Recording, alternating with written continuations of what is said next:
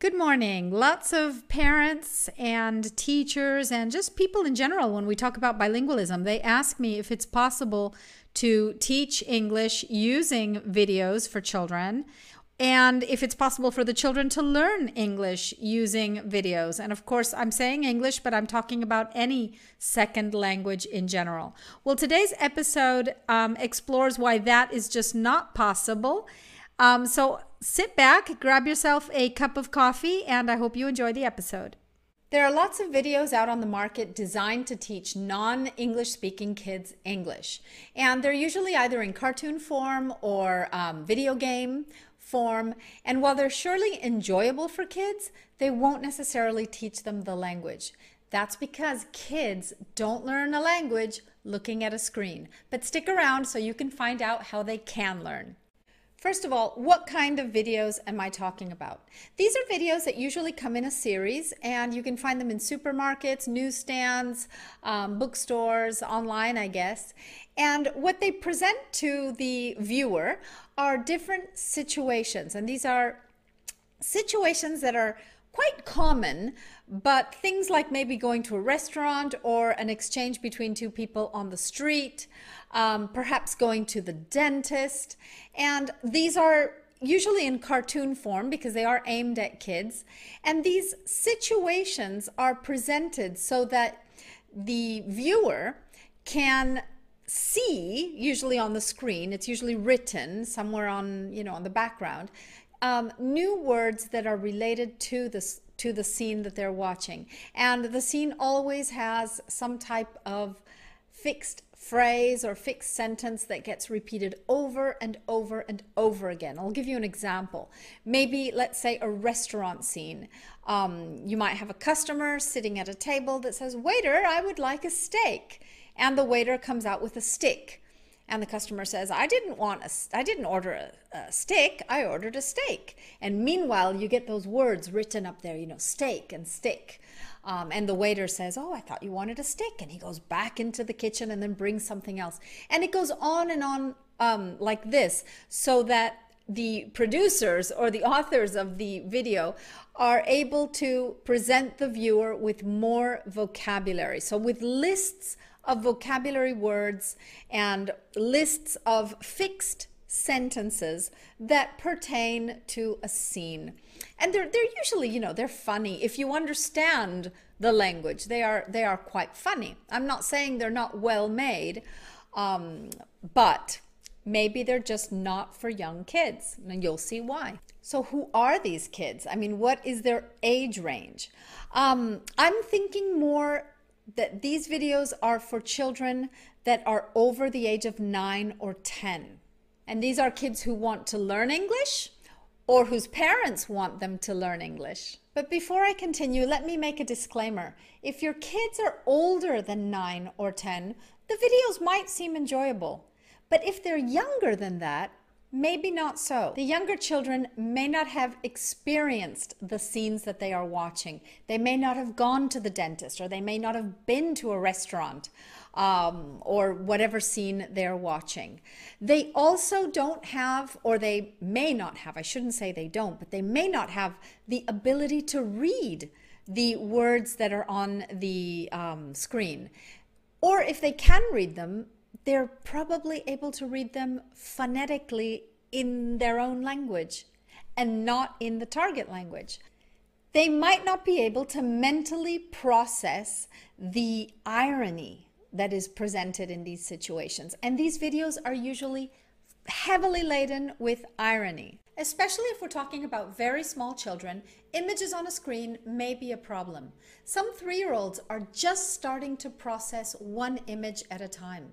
A video is a series of images, and that means that by the time they are processing the first image, they get hit by the next image, and by the next one, and by the next one, and so on and so forth, because a moving cartoon is actually just a bunch of still images, bam, bam, bam, bam, bam.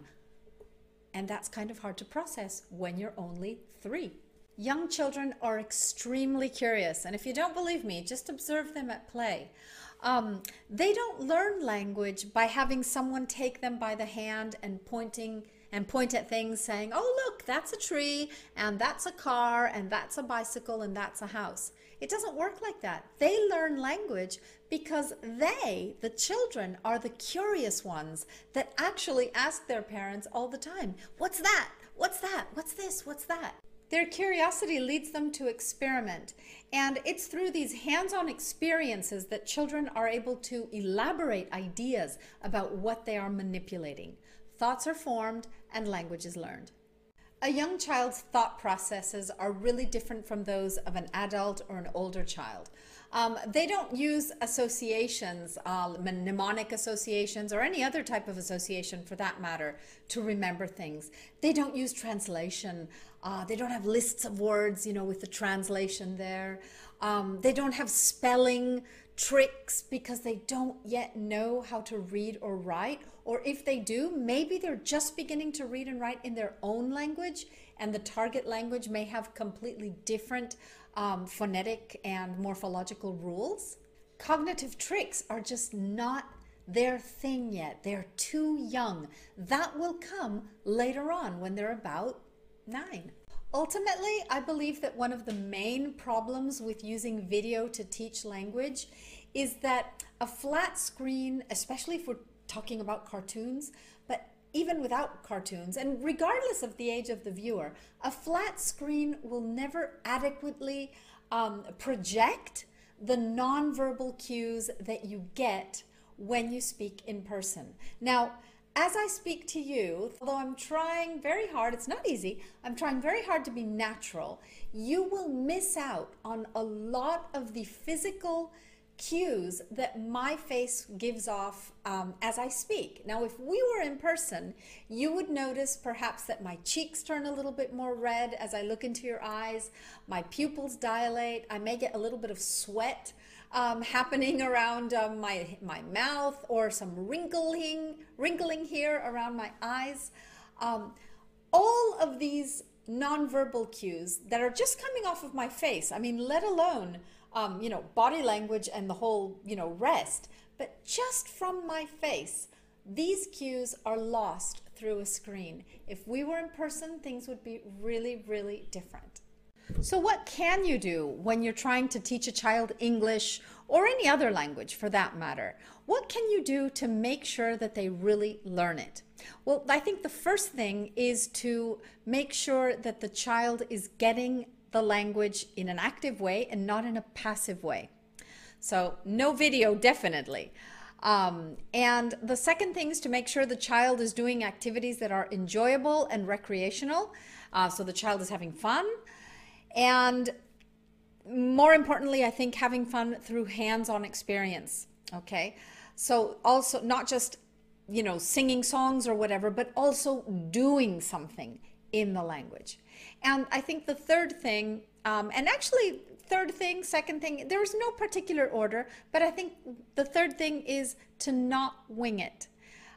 Don't expect to be able to improvise when you work with children, whether you're teaching them language or you're teaching them anything else for that matter. Improvisation never works. You need a method. I know, because I've been there. That's what drove me to create my method, English is Fun, which is one of the leading methods in Italy today for teaching English to small kids. If you want to find out more about my method, I will leave a link in the description here under the podcast. Okay, that wraps it up. I hope that was helpful, and I will see you next week. Thank you for joining me as always, and have a nice day. Bye.